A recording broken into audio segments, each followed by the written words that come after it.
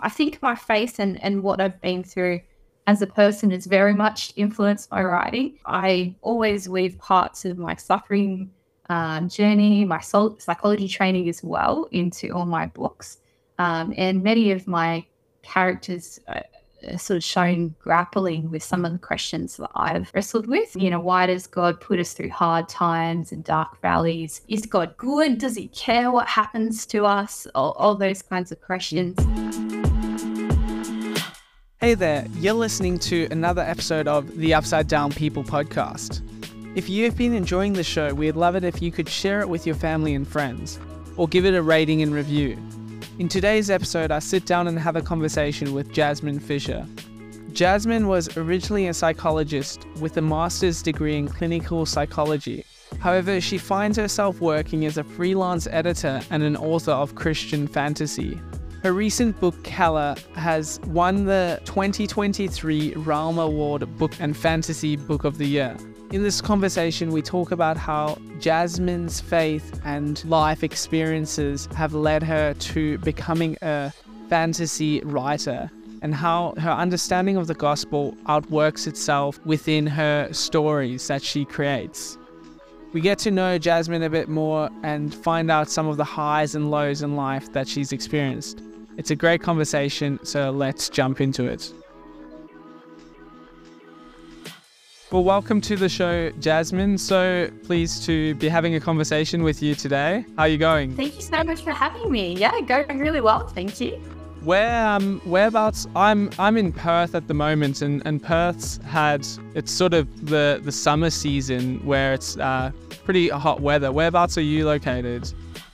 So we're just north of Sydney, so beautiful Central Coast region, New South Wales. So we have been getting hot days, cold days, rainy days, sunny days, everything in between. Flicking the aircon and the heater on and off at the moment. Bit sticky today, but yeah. Yeah, we definitely have more of the dry heat over here. Yesterday it was I think around 40 degrees. It was pretty oh gosh, really? Yeah, you just had to stay indoors. It's sort of the time as well, like you can go out to the beach, but then you're just going to get toasted. So I will try and cover up in the shade during the hotter hours of the day, and sunsets are really nice and those balmy evenings are good, but midday is a bit unpleasant. Yeah, don't go outside. And I love Perth. I have been to Perth. I think it's my favourite capital city. Oh, really? Wow. Yeah. Why is that? I just love that. I've sort of got European heritage. My dad's German, my mum's Hungarian, and so I loved the influence of sort of the European cultures and love Fremantle and Swan Valley, if that's right. So it's been a while since I've been there, and the you nailed it. So much better organized than Sydney. Sydney is just chaos. It's just a gridlock. We hate sort of driving anywhere near Sydney. Yeah, okay. But yeah, Perth was lovely. It felt like it was designed, thought about. So yeah. I'm a fan. Yeah, it is a nice city. I like it. It's sort of a sleepier city than the rest, but a bit more laid back, so it's enjoyable. A nice pace of life, I think. Definitely. Yeah. And if I had to sort of live anywhere and not I obviously don't want to be away from family and friends, but I would choose Perth. So yeah. Nice. WA's best kept secret. It is. Yeah. So I want to jump into just getting to know you a bit. I think it'll be great for our listeners just to hear a bit about yourself. We've heard where you live. Maybe share some hobbies and what your background is, and you're obviously a fantasy writer, and you've done really well at that. So then, leading into how you got into that. But maybe just start off with a bit about yourself, what your hobbies are, what you enjoy doing in your downtime. Yeah, so obviously name is Jasmine. I write under a pen name, which is JJ Fischer. Married to Dave, who's a electrical engineer working in the solar space at the moment. Wow. And like I said, I live on the Central Coast. We have a cat or feline overlord, Simba, who very much keeps us out of trouble. Mind you, he's the one that gets into trouble all the time. So Simba is our little ginger who we adopted nearly a year ago now. Very much a typical introvert. I love just being inside, reading. Lots and lots of reading hobbies. I do like a little bit of floristry and dabbling in that. I like to go for walks. That's the getting outside the house part, catching up with friends. Other than that, I feel like I'm a very uninteresting person. Lots and lots of reading and books. So what sort of books draw your attention? Yeah, good question. I can never pin down a favorite. I read pretty diversely. Love fantasy, obviously, that's the genre that I write in. Love historical fiction, like a bit of sci-fi. I sort of dabble across genres, a bit of mystery and suspense, that sort of thing. Always come back to fantasy. That's kind of the number one genre for me. And like sort of, classics like Tolkien and Lewis, but lots and lots of different sort of newer sort of material that I follow. I haven't dived into the Brandon Sanderson fandom yet, but I will. I have.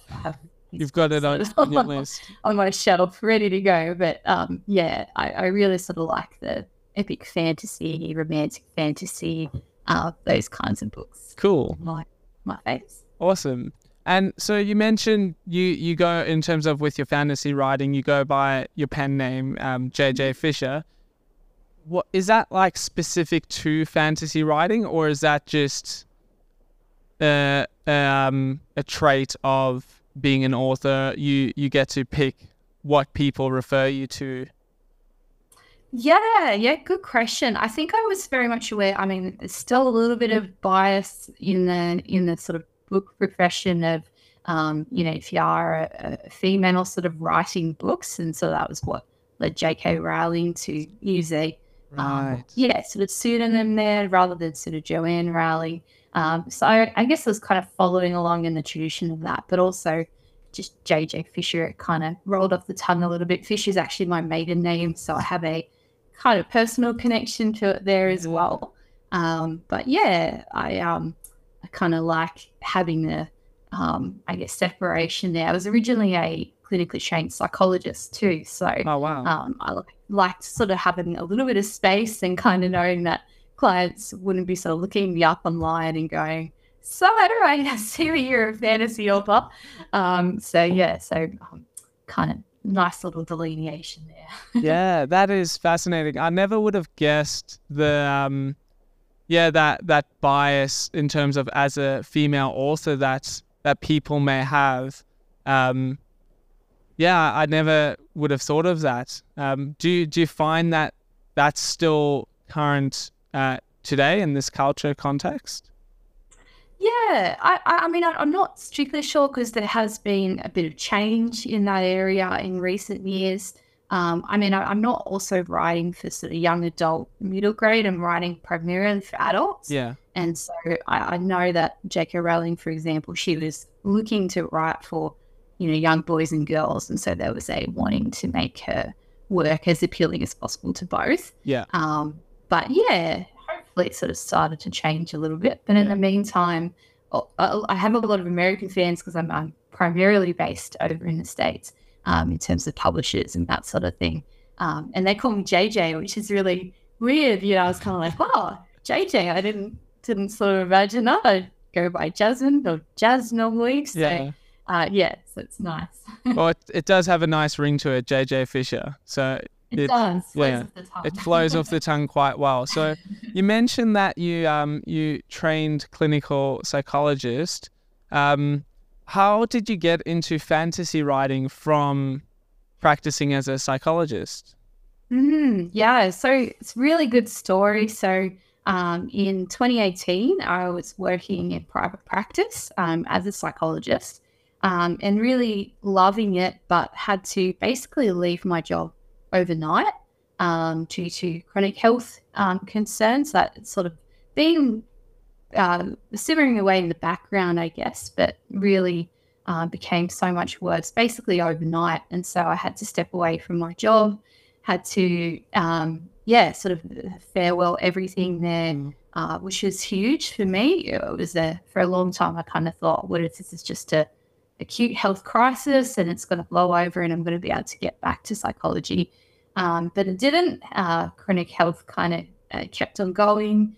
And that's been diagnosed just 2 or 3 years ago as a condition called mast cell activation syndrome, or MCAS. So it's a relatively rare diagnosis up until a few years ago, but it's received a lot more attention recently because it's very similar to long COVID. So doctors think there might be some parallels there. But anyway, I had these symptoms and sort of gone from being a really functional, well person to completely, not being able to drive very much or leave the house very much, lots of pain and fatigue and all that sort of thing. So as I was kind of working through that journey, I was able to still write, and I have been writing since I was a teenager, this epic fantasy book. And so I thought, okay, I've got a lot of time on my hands. I'm not working full time anymore. So when I was well, I just kept chipping away at that book and eventually finished it. So 12 and a half years in the making. This book that eventually became my debut novel. Queried it, found a publisher. That book got published by an American publisher, and the sequel as well, which I'd written. So I'm getting progressively quicker. So 12 and a half years for book 1, 9 months for book 2. That's a significant third one. Oh my goodness. So a lot quicker over time. But yeah, I just kept going, and I guess went on to write more books. Eventually got contracted by my dream publisher, which is Enclave Publishing, just an amazing publisher in the States that specifically focuses on Christian speculative fiction, so fantasy and science fiction and that sort of thing. So currently plotting my 12th book.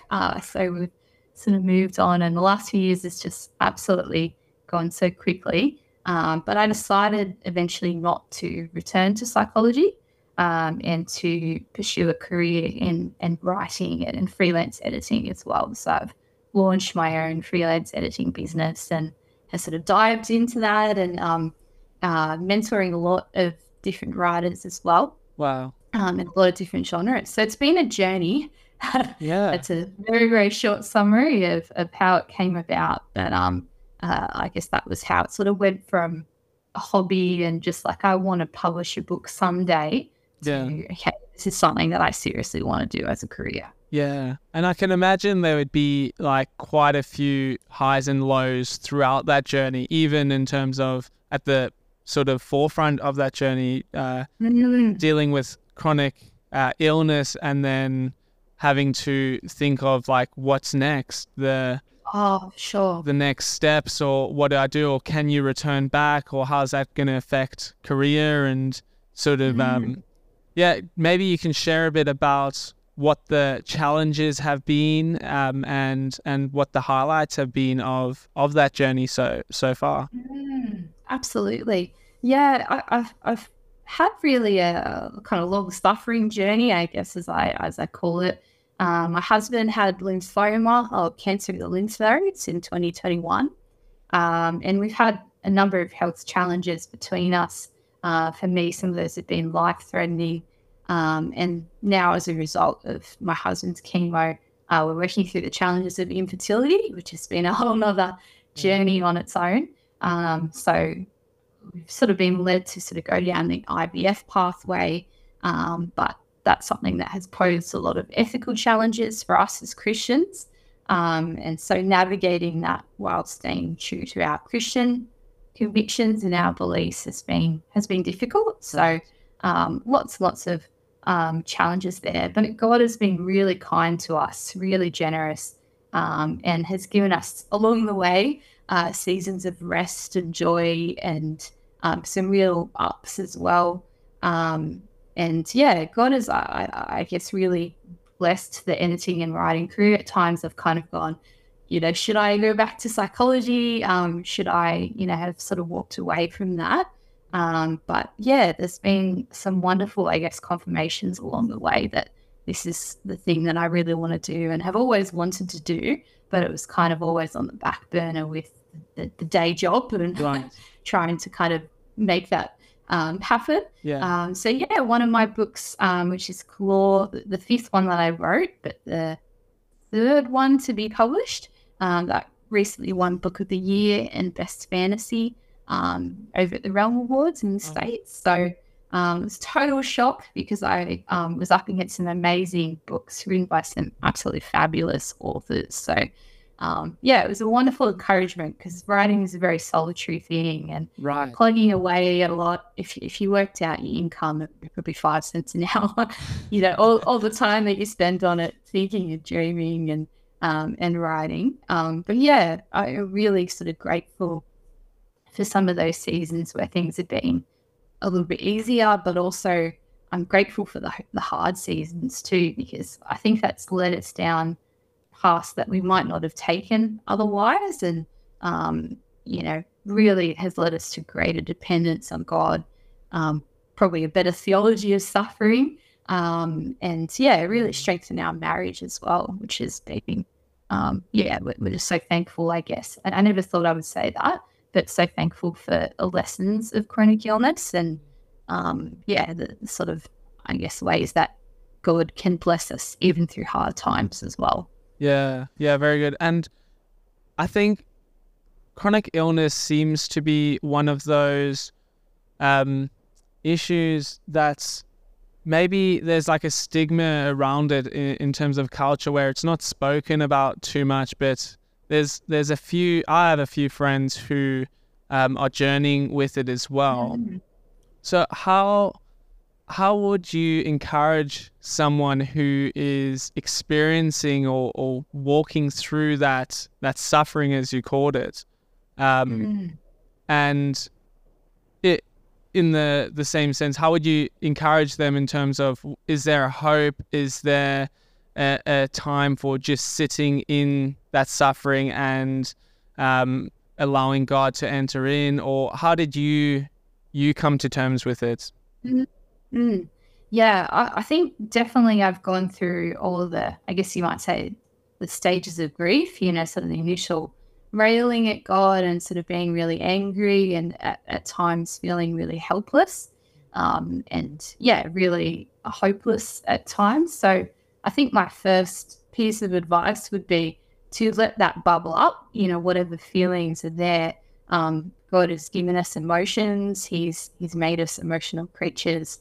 We, feel angry, we feel sad, we feel hopeless at times, and those things crop up. And I think it's really important not to jump straight away to this is how you should be approaching it, or this is how you need to go through it, and sort of like jumping straight to the why or the theology of it, if that makes sense. I think a lot of people are really well-meaning, but you can kind of get them coming up to you and try to rationalize it and go, oh, so, do you know, is there any sort of unrepentant sin in your life? Have you prayed about it? Or have you attended this particular healing service at this church? Have you been anointed with oil, that kind of stuff? And then I think people are sort of jumping straight to I want to fix it. I want to help you through it.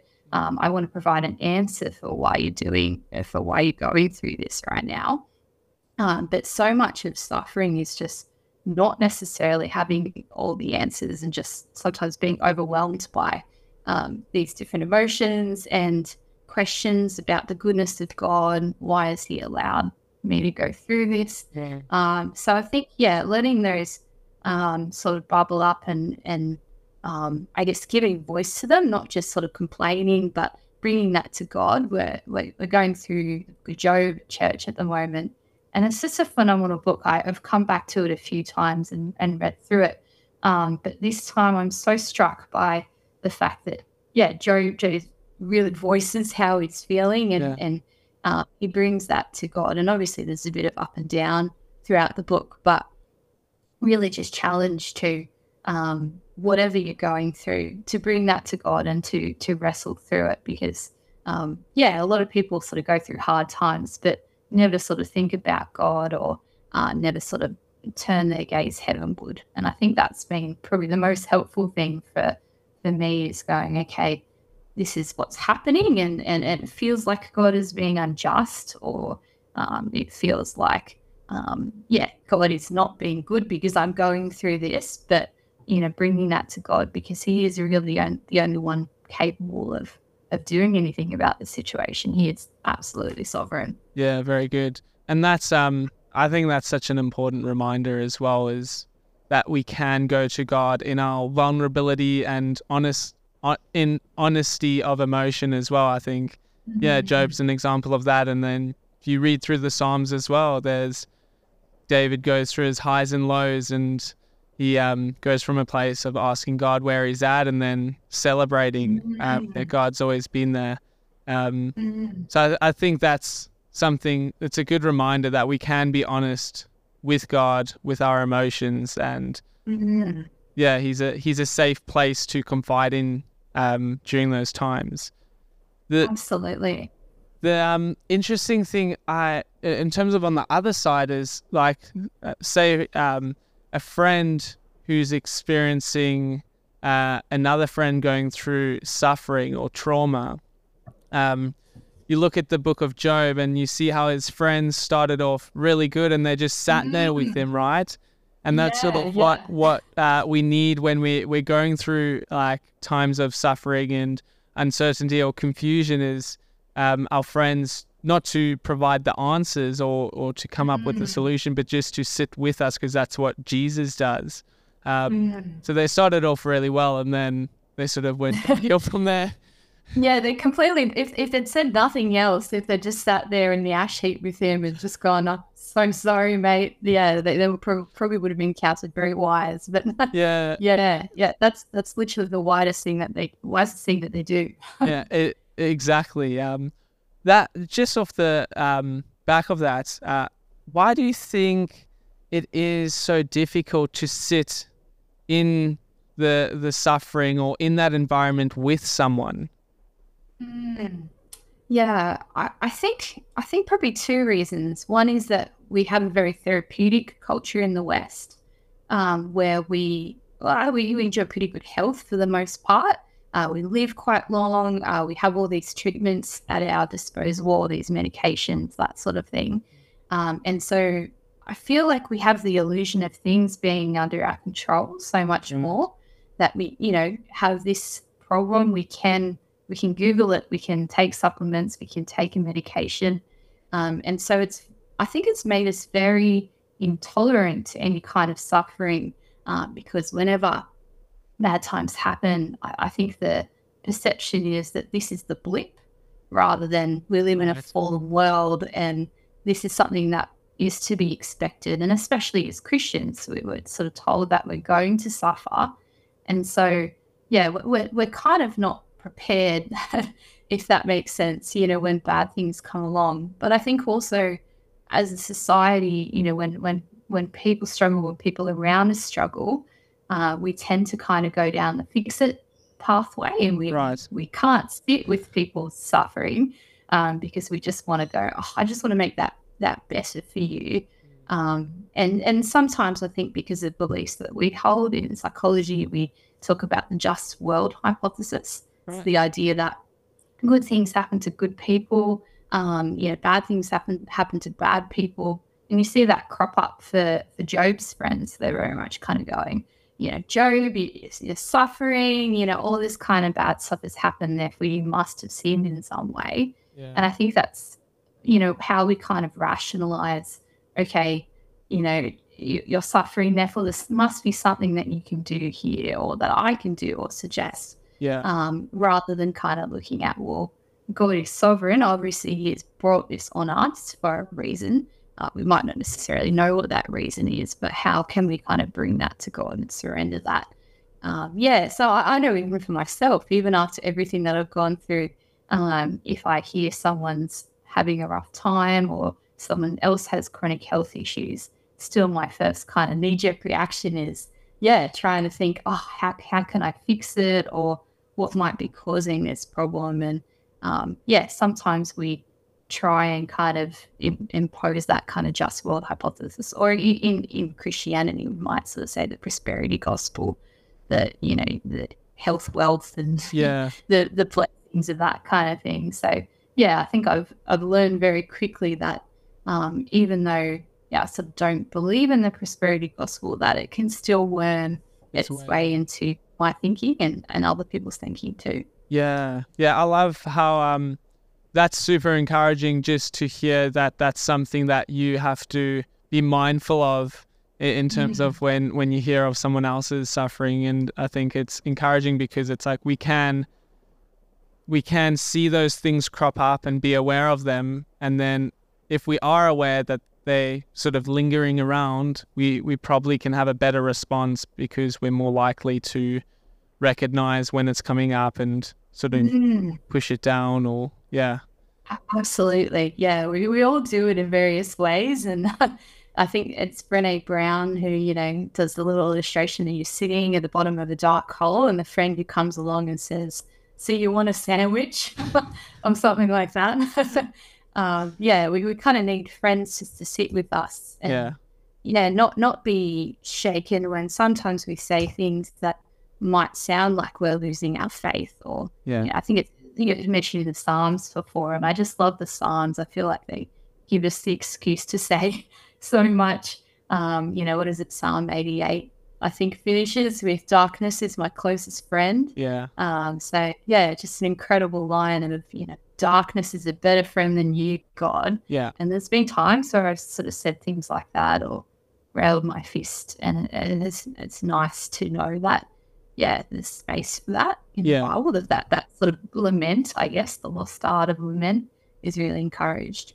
And I think it's something that we don't know how to do well, perhaps, in our Western culture, is that lament. And because you mentioned it's that prosperity mindset, or that the good life mindset is that everything has to be good and it's in our control. So we should be able to control how good our life is. And if your life isn't good in societal standards, or if you're going through suffering, then there must be something you can do to avert that or control it. But at the end of the day, there's things that are in our control, and then there's things that are out of our control. And I think we're not God. And I love how you mentioned we can trust in God's sovereignty, though, and then we can go to him with our honesty. And sometimes darkness is our closest friend in terms of how we might be feeling.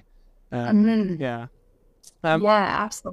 So obviously faith is very central, it sounds like, in your life, and you have, it seems like, a very healthy gospel perspective as well of everything that you've gone through. So does the gospel and does your faith inspire your writing?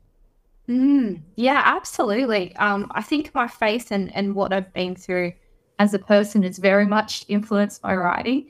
I always weave parts of my suffering journey, my psychology training as well, into all my books. And many of my characters are sort of shown grappling with some of the questions that I've wrestled with for some of the past 10, 15 years or so. Why does God put us through hard times and dark valleys? Is God good? Does he care what happens to us? All those kinds of questions. It's actually very cathartic and therapeutic being a psychologist writer, because you kind of get to project your pain on fictional characters and make them deal with it, I'm sure that there's something a little bit psychopathic about that. It's kind of nice to, I think sometimes when you can't give voice to things within yourself, to wrestle with that in the space of a fictitious story. And you might not necessarily get to the answers, although sometimes you do, and that's lovely. But, it's sort of almost like a space for a conversation with God, to kind of go, God, this is what I'm struggling with. And I think that resonates with readers too, who are grappling with some of those questions. But fiction is such a valuable way of presenting truth, particularly gospel truth. So the Christian writer Janet Oak, I don't know if you've heard of her. She recently referred to Christian writers as being like paper missionaries. So the idea that, you can reach people all over the world that you might never be able to meet in person or minister to in person. And so we do want to obviously reach those who haven't heard the gospel, but we also want to minister to Christians because they're still in pain, still suffering, still, grappling with big questions about their faith. And sometimes they can get neglected, I guess, in our really wonderful, mission to grow God's church and to reach the lost.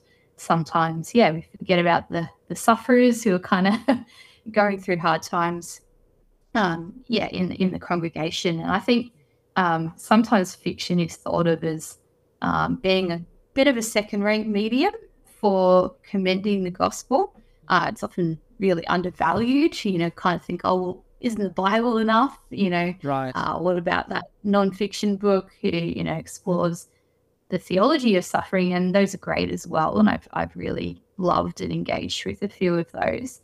But stories are something that we soak in from the time that we're born, and we don't just put aside that tendency when we get older. So stories are something that I think, like C.S. Lewis said, they sneak past the watchful dragons of our hearts. So things like tradition and, all the sort of established kind of religious stuff that can make us, I think, a bit apathetic and a bit fatigued. And so, what fiction does, I think, is allow us to see the gospel in all its beauty and, see it almost like we're seeing it for the very first time. I think in Australia that's a real challenge because many people are really comfortable in their lives. They don't see the need for the gospel. That's something that I think is really important role for fiction and for a Christian writer especially. Right.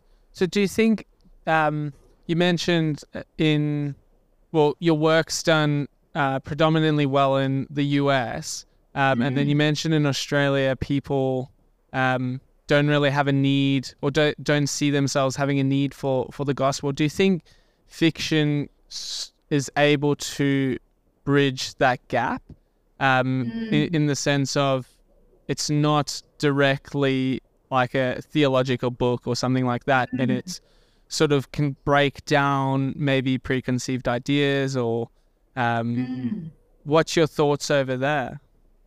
Yeah, absolutely. I think definitely sort of that watchful dragons idea that fiction is kind of the truth that kind of comes at us when we least expect it. I think there's a really great quote that fiction is fact masquerading as truth. So often when you read things in a fiction, it's just not sort of obtrusive or necessarily as dangerous as a non-fiction might be. If you pick up an explicitly Christian non-fiction book, I think the expectation is that it's going to be quite direct and, that sometimes that engages our head, but it doesn't really engage our heart. So for me, especially writing in the fantasy genre, I've often talked about this whole idea of literary jamais vu. So kind of thinking the opposite of deja vu, which is, when you're seeing something strange as if it's familiar. It's kind of the flip side. So we're seeing familiar things as if they're strange. And that's kind of what fantasy does. It kind of makes the familiar strange and sort of turns everything on its head, if you like. And so that strangeness can actually help us see the truth in a way that engages our hearts as well as our heads. So it's kind of the thing that sneaks past when you're not looking. And I think it's a wonderful resource for reaching people who don't know Jesus, but also people who they're familiar with the gospel. They've heard it every Sunday. They read their Bibles, but, haven't seen a particular kind of truth in a certain way. You kind of get the opportunity to show them something like they're seeing it for the very first time. That's beautiful. So I think that's really special. And fantasy is about heroes and redemption and truth. And I think I see the Bible as a story of heroic redemption. You know, Jesus as the chosen one, the perfect hero, who lays down everything for us. And God, Jesus, is the ultimate author of life and salvation. So anything that we do as Christian writers is very much that sub-creating, you know, that sort of Tolkien and Lewis idea that we're just rearranging. We're not really doing anything especially original, but we're reflecting some of the rich beauty and sort of originality of the gospel story, you know, which we believe is true and we believe is a fact. But we're kind of, reflecting that back in some small way. Yeah. So yeah, that's a little bit of my sort of vision, I guess, for Christian fantasy. I love that. Where's that quote from that you mentioned from C.S. Lewis about the sneaking past the dragon? The Watchful Dragons. I have to look that up. I love C.S. Lewis, and I have just a brain full of C.S. Lewis quotes. But, I'm saying I haven't read all of his work, but he is one of my favorite authors. So it's like I get what you mean. The way he writes as well, you can easily put a quote from a certain book into another one, and yes, oh yeah, he's fabulous, and he's written so much about writing. He does say, and I should say, I think there's very much a space for the Christian writer who doesn't necessarily write Christian fiction or Christian fantasy. You know, he has this lovely quote that he says, you know, when Jesus built a wheel in the carpenter's shop, in his dad's carpenter shop, it was first and foremost a good wheel. So not everything that we create has to be explicitly Christian. Yeah. But I think it always has echoes of our faith. But yeah, no, I'll have to look that one up for you. Yeah. But yeah, great quote. It is a great quote. And I love just that last thing that you said as well. It doesn't necessarily have to be Christian, but I think the implications of being created in God's image, like you're saying, participating in something creative is image bearing God's creativity. So it is a beautiful thing when you do something well, and that reflects the beauty of God. Definitely. Absolutely. I've heard it said. The reason I was fascinated about that C.S. Lewis quote, because I think that says it a lot more clearer than I was reading. He's a philosopher named James K. Smith, and he is basically saying about how cultural liturgies are these things that shape our hearts. And it's the same thing, like narratives and stories will go past our head and meet us at our heart, and those are the things that transform our behaviors and habits and things like that.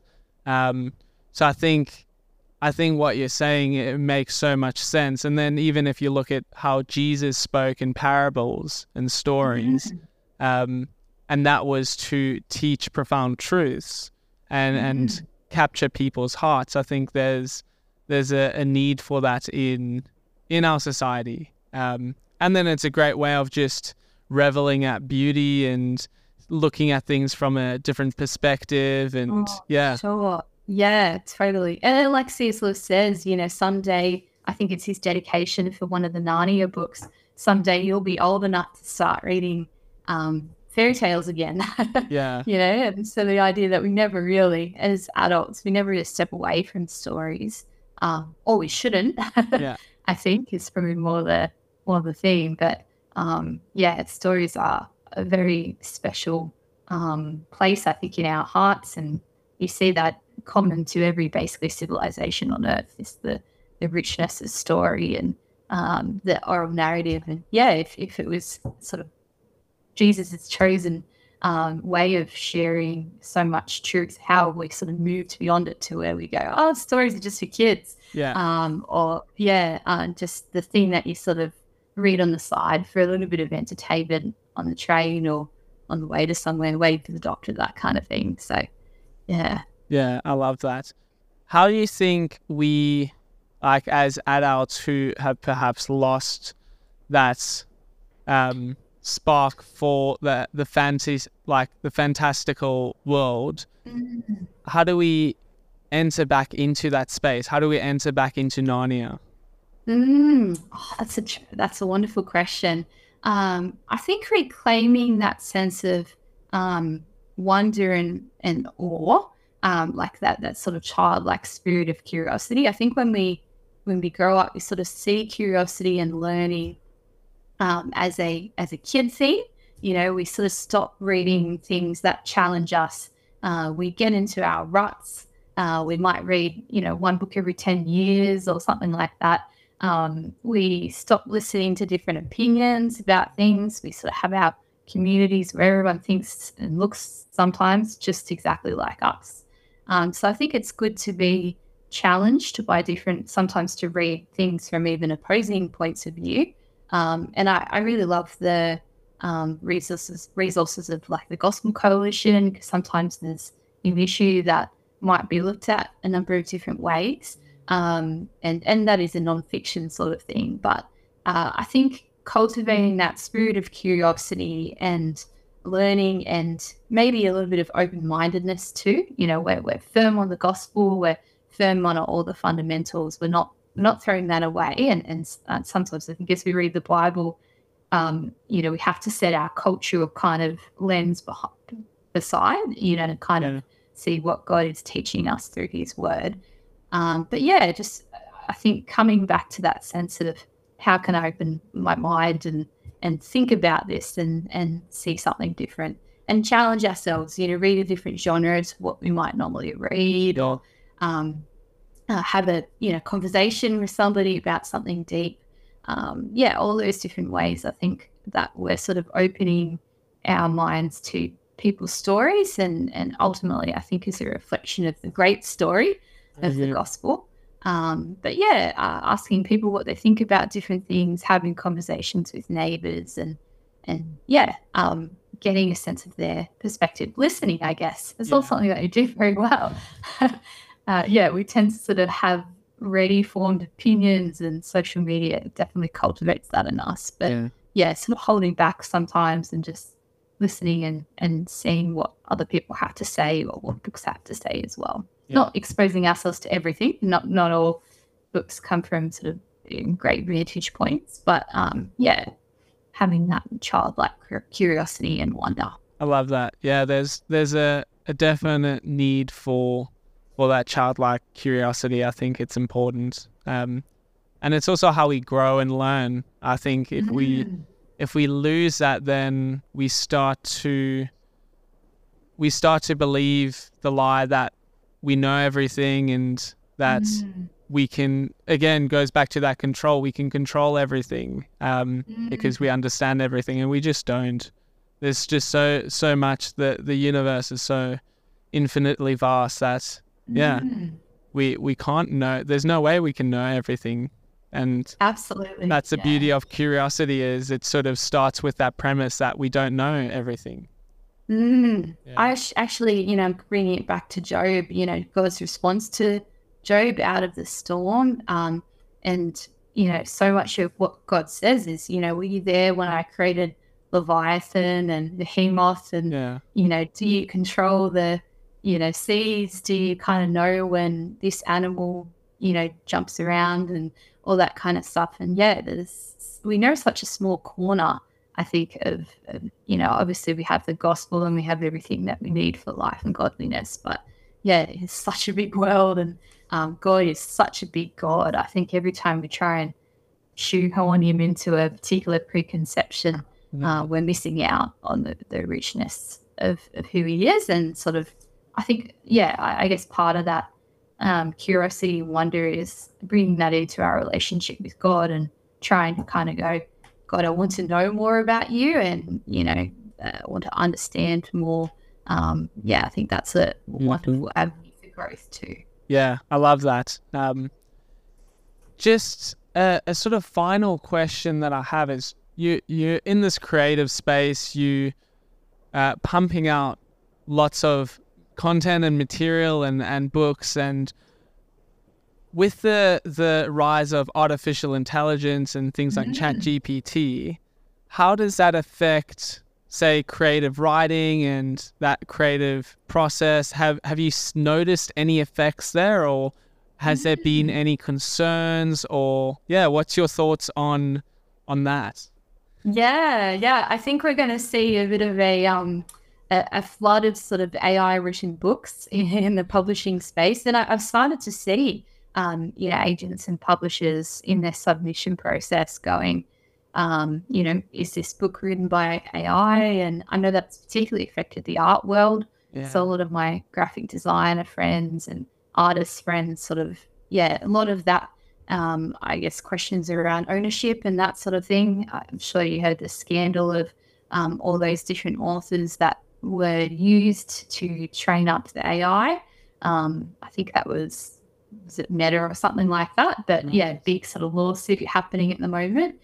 So they're really current issues, and I think as intimidating as AI can be, and ChatGPT, you can seem like it knows a lot about things. It doesn't have a soul. It definitely doesn't write books from a particular vantage point necessarily. And I think as Christian writers, we shouldn't be afraid of it, because I don't think, if AI was to replicate a Christian fantasy kind of book to the glory of God, then yay, I fist bump that, because, it advances his kingdom, as long as it's not stealing from authors, of course. But, if AI does it or a human author does it, then that's great. God's word is still preached.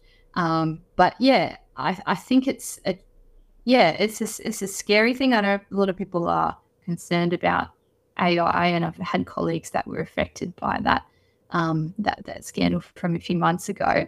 But I think, all we can kind of control is our own creative output and our own stories, and we can shape them, I think, with our values, and I don't think we should be afraid of that. I know that's come increasingly under fire, and Amazon and sort of blacklisting certain writers and certain books about particular topics. But I think we should be, I guess, just convicted to write the story that we want to tell, and trusting God with that. We can't really control very much about publication, how many books we sell, or who reads it, that sort of thing. That really is in God's hands, and sometimes it's a little bit at the mercy of the algorithm. But I think not to worry, I guess, is probably what I would say. That's great. People. Well, it doesn't sound like you're concerned about it at all, which is great. I love that perspective as well, is if it's writing a book to the glory of God, and then all be to it. Absolutely. It's been great chatting with you. Before we go, if people are wanting to find out more about yourself, if they're wanting to grab a copy of one of your books, where would they go to? So just maybe probably the best place is my website, jjfischer.com. There's a C in Fischer, with the German heritage coming through there. That website, I'm on Instagram, Facebook. I am very, very briefly on Twitter, but I struggle with the platform, so I'm not really on there. In Instagram is probably the main space. That's probably the bookstagramming sphere. I don't know if you're familiar with that, but the sort of raving about different books and posting pretty pictures of books with cups of teas and everything. So that's my main space. But if you're a writer, if anyone listening is a writer who wants to get in touch and network, I'd love to introduce you to some of the communities that I've found really helpful, and some of the different groups and people that have nurtured me in my writing, and that's been absolutely valuable. Awesome. Well, thanks so much for carving out the time of your day and having this conversation. I've really enjoyed it, and I found it really helpful in a number of different manners. Your honesty and vulnerability is particularly encouraging, and just how you approach writing and that creative process is super inspirational. Thank Thank you. And it's been wonderful, chatting today. Thank you so much for having me. No worries. Talk soon. Thanks. Bye.